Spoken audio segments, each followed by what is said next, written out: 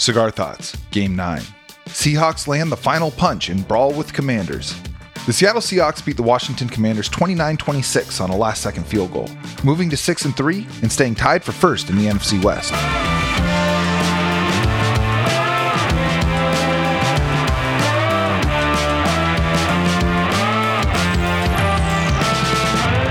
I'm Jackson Bevins, and this is Cigar Thoughts. Big-time players make big-time plays in big-time situations. It's a law of football physics, and it was the theme of the day for the Seattle Seahawks. Twice they needed to score late in the fourth quarter, and twice their best playmakers delivered. It was remarkable resilience in crunch time of a game that carried with it a massive swing in playoff odds, and, if we're being honest, vibes. The outcome of this one was in doubt for the duration, but Seattle came through in the clutch, and now find themselves 6-3 while maintaining a tie for first place in the NFC West. But how'd they get there? The Washington Commanders, who have been consistent in their ability to play right to the level of their opponents, received the opening kick. Devin Witherspoon started the game by breaking up a pass on first down, but the Commanders found a first down anyway, and a couple of snaps later, Washington quarterback Sam Howell got freaky. In his first full season as a starter, Howell leads the NFL in attempts, completions, interceptions, sacks, and is second in yards. He is the very definition of a high-variance quarterback, and on this play, he showed why. Jamal Adams came free on a well-timed blitz from the QB's right, but Howell slipped away and ran towards the line of scrimmage around the left side. That brought Boye Mafe, who had dropped into coverage, stuck between staying with his man or taking away the scramble. He did neither, and Howell lobbed it over the top of him to Brian Robinson. With the defense in disarray, Robinson caught the pass and ran unfettered up the left sideline for a 63-yard touchdown. The saving grace was Washington kicker Joey Slye doinking the extra point, but it was still 6-0 in a blink, and was a bit of a kick in the nuts just one drive into what was supposed to be a get-right game for this defense. The Seahawks put together a nice drive of their own, using 3 completions to Jackson Smith-Njigba and a targeting penalty on a third down to get into field goal range. On the play that was flagged, a tough throw to Tyler Lockett was broken up with a vicious head-to-head hit from Emmanuel Forbes. Forbes was tossed from the game, and Seattle's drive stayed alive, as did Lockett, an outcome that momentarily looked in doubt immediately after the play. The possession probably should have gone further, but a successful 4th-and-1 sneak was undone when Seattle, inexcusably, didn't snap the ball in time. The lack of discipline continues to haunt this team, and it cost them in a high-leverage situation. Still, they'd traversed far enough for Jason Myers to come out and bang home a field goal in the rain, cutting the deficit in half. 6-3. The teams traded punts on their next 2 possessions before Howell made use of a series of short completions to get Washington close enough for Slye to hit a field goal, making it 9-3 Commanders. At this point, Seattle had a grand total of 13 points in their previous 8 quarters, so it was time to put away childish things and get to work. And that's exactly what Geno Smith did. The drive started with a successful tight end screen to Will Dissly for 17, and after a deep shot to DK Metcalf was broken up, Smith whipped a pass into a shrinking window to find a diving Tyler Lockett for 13. A run by Zach Charbonnet went nowhere, but Smith hit Metcalf over the middle, and DK muscled his way through like 4 defenders to get 15.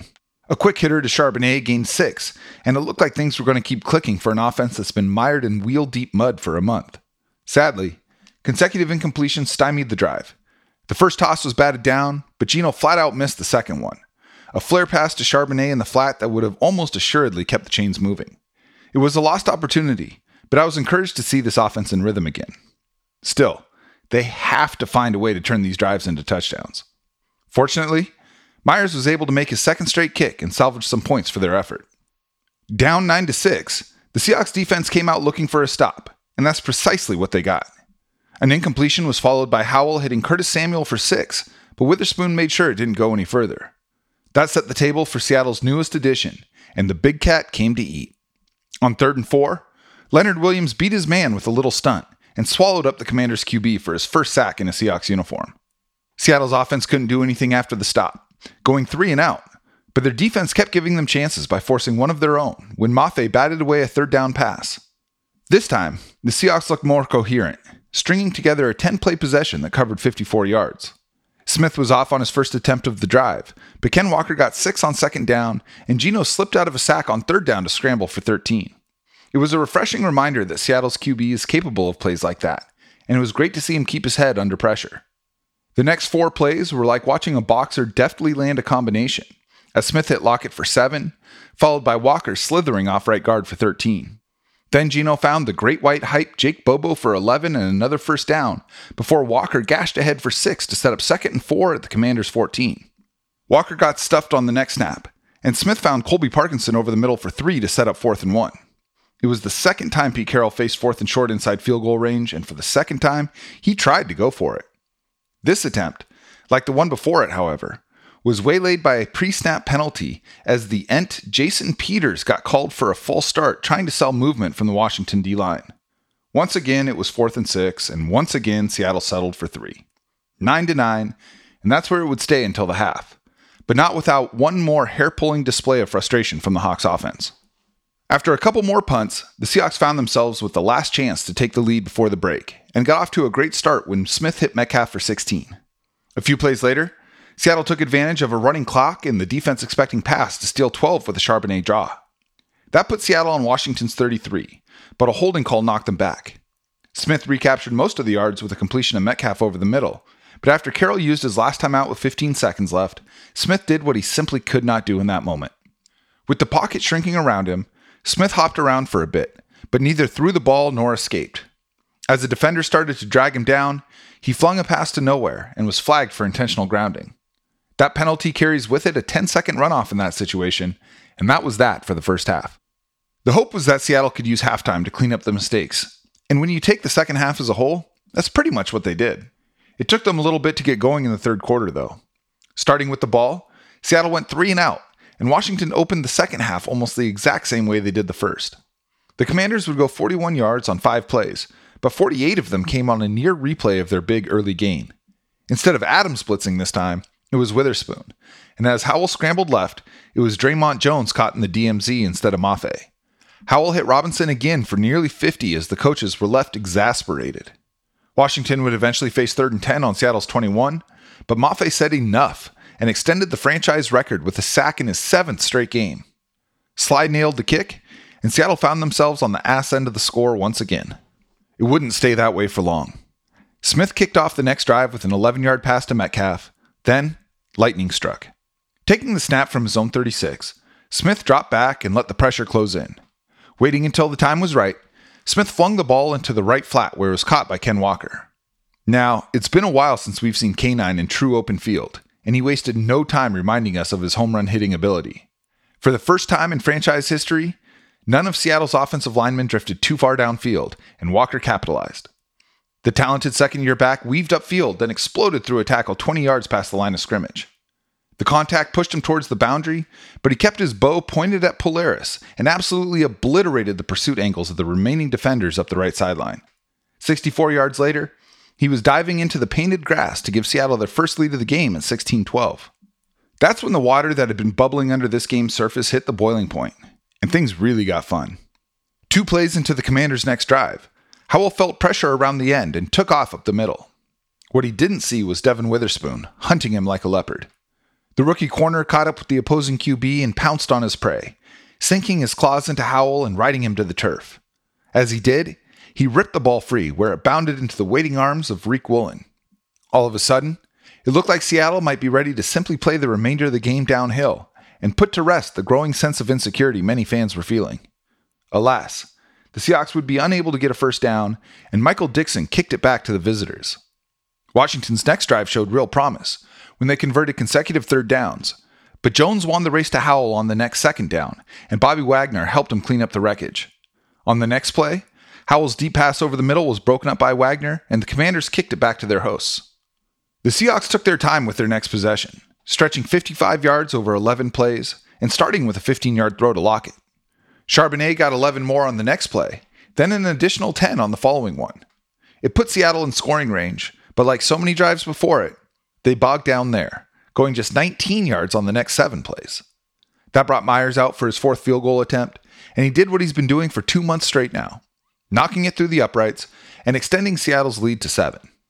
With only 12 minutes left in regulation, all the Seahawks needed to do was everything they'd done since the opening drive. Alas, they had run out of gas. Sam Howell went back to the only thing that had really been working against the Hawks D, which is to say he just gave it to his running backs, over and over. First, it was Robinson for 15 to the right, then Robinson for 12 more to the left as Seattle's fatigue became evident in their attempts to tackle. Antonio Gibson would gain 7 on the next 2 carries, and after Howell moved the sticks with a short one to Logan Thomas, he went back to Robinson over the middle for 16. The march would culminate on the next play, as Howell launched a ball towards the right side of the end zone while under pressure. Gibson, who was wheeling out of the backfield, coasted under it for the 19-yard catch and a game-tying score. 19-19, and our butts settled back into the well-worn edges of our seats. At this point, there were 8 minutes left, and the weight of the difference between 5-4 and 6-3 settled like a heavy fog over Lumen Field. All game we had seen hints that the offense was starting to come together, but almost wasn't going to keep pace with the 49ers. No, the Seahawks offense needed to be excellent on this drive, and they answered the fucking call. A false start got the journey off to an inauspicious start, but Smith paid it no mind. Geno hit Lockett up the right sideline for 11, and Walker reset the downs with a 5-yard run. That's when Smith uncorked his best throw of the game, navigating a moving pocket before feathering a gorgeous spiral over the top of a dropping linebacker, beneath a crashing safety, and into the childlike hands of Tyler Lockett for 20. Walker then wiggled his way forward for 7 yards to make it 2nd and 3 at the edge of field goal range. He'd get bottled up on the next play, and 3rd down went poorly when pressure forced a desperate dump-off to Noah Fant that lost 2 yards. That made it 4th and 5 at Washington's 40, creating a truly difficult decision with less than 5 minutes left. A field goal attempt would be 58 yards, technically in Myers' range, but a miss puts the Commanders at midfield. A punt would make it tough for Washington, but would also give them the chance to go win it in a tie game. The third option in this triumvirate of choices was to sack up and go for it. Even though Carroll had elected to go for it all game, the stakes were higher this time and the distance was longer. But Pete surprised us all by keeping the offense on the field, and not just to run some hard count bullshit. His faith in the offense was rewarded when Smith dialed up Metcalf on a slant route. The pass was high, maybe even uncatchable, but contact came early and the flags flew. The pass interference call kept the ball in Seattle's hands, and they wouldn't waste the chance that they were given. After Washington was caught with 12 men in the huddle, Smith went back to Lockett for 16 yards, and a face mask at the end put Seattle on the doorstep. 2 plays later, Smith was rolling right, pulling the string back to maximum tension, and firing an arrow to a diving Lockett in the front corner of the end zone. On one of the biggest drives of the season, Geno looked Lockett's way 4 times, and 4 times they connected. That symbiosis put the Seahawks up 7 and 4 minutes away from a huge win. Just get one stop. Please. The Seahawks defense was too tired, and the Commanders had remembered what was most effective. A handful of short completions took advantage of scissoring routes that crossed up Seattle's linebackers, and it got them down to the 35, including one to Terry McLaurin on 4th and 1. Howell missed on his next 2 throws, the second one so far behind his intended receiver that it surprised a crashing Quandre Diggs, who might have been able to pick it if the thought of the ball reaching him was even a remote possibility. Still, what could have been a game-clinching interception created a 3rd and 10, and on this one, Howell went back to his roots. Dropping back, Howell surveyed the field and threw a beautiful pass over the middle to his college teammate De'Ami Brown. Brown elevated, caught it, and won the race to the paint to tie the game at 26 with less than a minute to play. We saw it against Detroit. We saw it against Cleveland. They came close in Cincinnati, but overall, when the game has been in the balance, this offense has come through. Today was no different, and Geno Smith and DK Metcalf heard y'all calling for their jobs. The chance to seal the victory started with a swing pass to Charbonnet, but instead of scampering out of bounds, the rookie deferred to his baser instincts and ran through the face of the nearest defender. Unfortunately, that kept the clock running, and the Seahawks had to burn a valuable timeout. 38 seconds left. With no one open on the next dropback, Smith found Charbonnet again, but this time, Zach wasted no time scurrying to the sideline. Then, bang, DK Metcalf on the left seam for 17 and a 1st down. 2 plays later, bang again. Metcalf over the middle for about 15, but that wasn't good enough for Seattle's gargantuan receiver. Metcalf caught the ball, planted one powerful foot, and cut back to his left and up the field.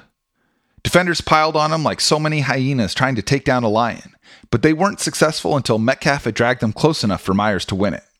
That put the ball on the Commanders' 25, and all that remained was for Smith to spike it with a couple seconds left. Out trotted Seattle's reliable kicker, who has low-key been one of the most valuable Seahawks of the last couple of seasons. Myers had been perfect on his kicks up until that point, but none of those kicks carried the twin burdens of responsibility and glory like this one did. It didn't matter. Myers drilled the kick as calmly as if he were hitting it into a net on the sideline, sending it end over end between the uprights and into Valhalla. 29-26, 6-3. Smoke rings. Geno Smith responded to the critics by setting a career high in passing yards and leading 2 consecutive go-ahead drives in the final 8 minutes. In the first half, he displayed some of the hesitation that's alarmed us recently and was clearly not on the same page as his receivers at times. Still, he made the necessary adjustments and got back to being the Geno Smith that won this region over just 1 year ago. On the final 2 possessions, Geno went 9 for 10 for 100 yards and a game-tying touchdown. He was calm when things were most chaotic and reminded all of us, perhaps himself included, that he is built for this. The thing is, good players adjust, and we saw that happen in real time with Smith this afternoon. His final line sparkles: 31 of 46, 367 yards, 2 touchdowns, no turnovers, and only 1 sack for 1 yard. Geno is still the guy. A huge aspect of the offense's struggles of late has been the run game's inability to get going, and today we saw hints of that getting back on track. Ken Walker had a few nice runs, but was still getting hit at or behind the line of scrimmage far too often. He toted it 19 times for 63 yards. A rather uninspiring line until you remember that he housed a 64-yard screen pass.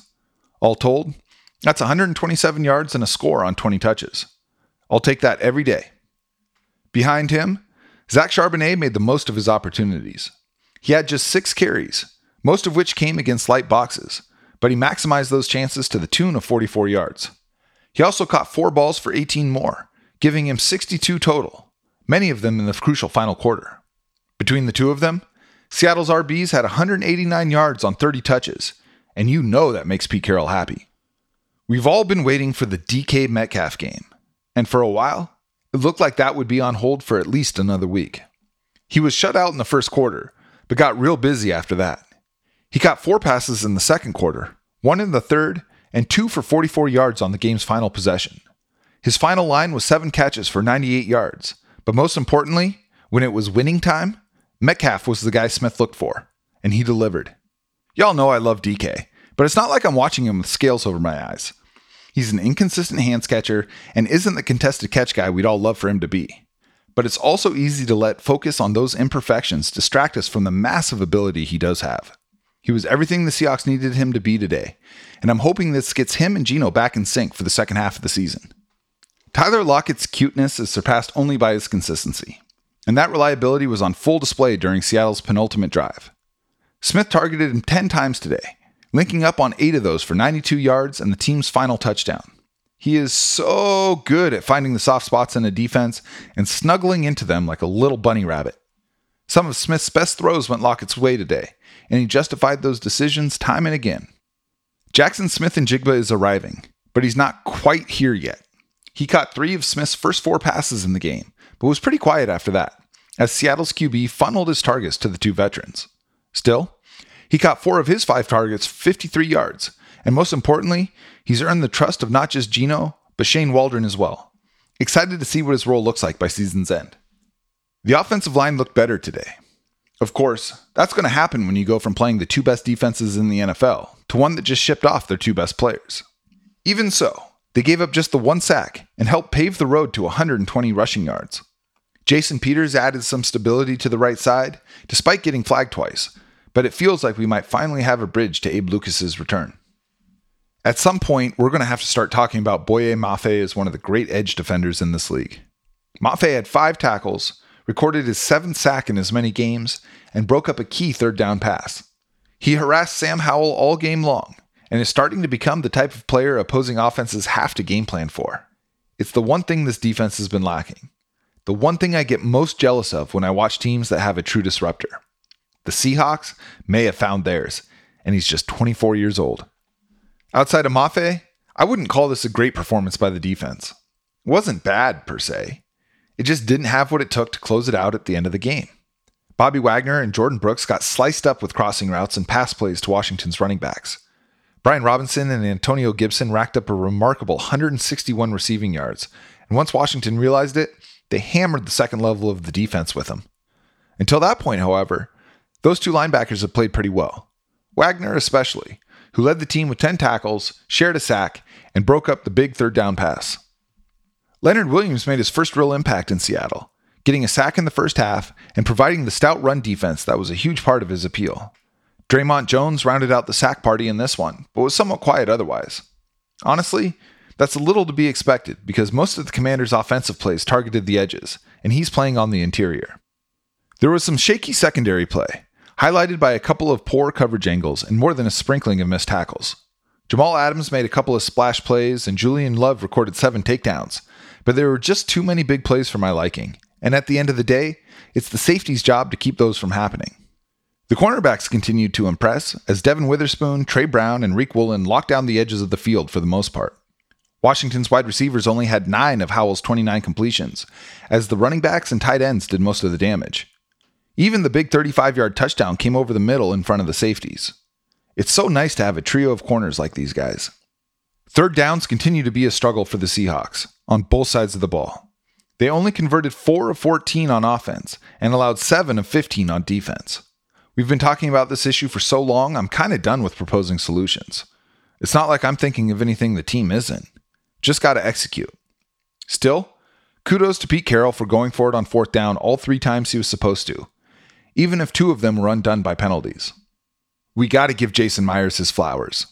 Despite a rough start to the season, Myers is locked in and has now made 25 of 29 field goals on the season, as well as all 20 of his extra points. Seattle won in large part because Myers was completely unflappable today, and I am so grateful to have him kicking for my favorite team. Bravo, Jason. The discourse around the Seahawks has been pretty morose this week, and I get it. A 37-3 loss is pretty bad, but 5-3 is still a pretty good record, and it's important to keep the full picture in mind when talking about this team. A weaker squad would let a beatdown like the one Seattle received carry over to the following week, but not these guys, and they were tested in this one too. But good teams overcome adversity, and they rely on their best players to deliver when the leverage is at its highest. That's precisely what happened this afternoon, as the Seahawks got great performances from Geno Smith, Ken Walker, DK Metcalf, Tyler Lockett, Devin Witherspoon, and Boye Mafe. It might not feel like it, but the Seahawks have won twice as many games as they've lost this season, and it might feel just as surprising to remember that they're tied for first in the division. Their playoff odds are over 80%, and they've got a great chance to go 7-3 with a win over the Rams next week. I said it earlier this season, but it bears repeating. This team isn't perfect, but perfect shouldn't be the expectation. NFL wins are hard, and they shouldn't be discounted. Seattle was pressed all game long by a team that repeatedly gave them their best shot. The Seahawks answered, and that is what matters most. I can't wait to see where this team sits after next weekend. But until then, onwards and upwards.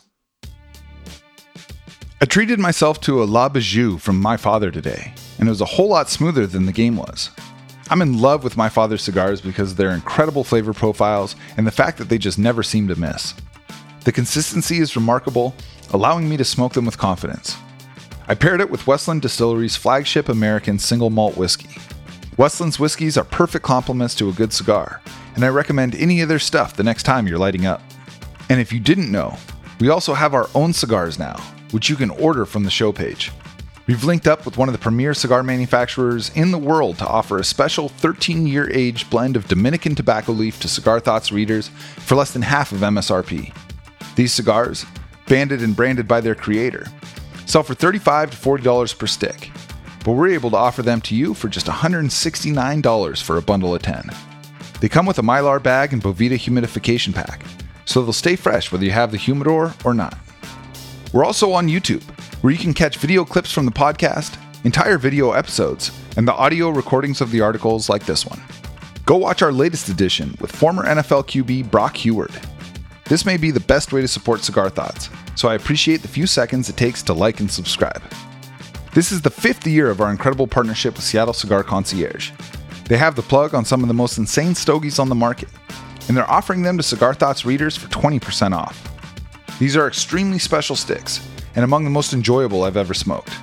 To get the hookup, just email seattlecigarconcierge@gmail.com. They are carrying over 70 cigar brands, with many rare releases including Davidoff, Opus X, and Padron. You can also hit them up on Twitter at @SeattleCigars. Just be sure to mention that you're a Cigar Thoughts reader. Many of you have taken advantage of this incredible opportunity, and for those who have always wondered what elite cigars are like, this may be the best chance you'll get to step into that world. The 2023 season of Cigar Thoughts is also proud to be sponsored by Fairhaven Floors in Bellingham, Washington.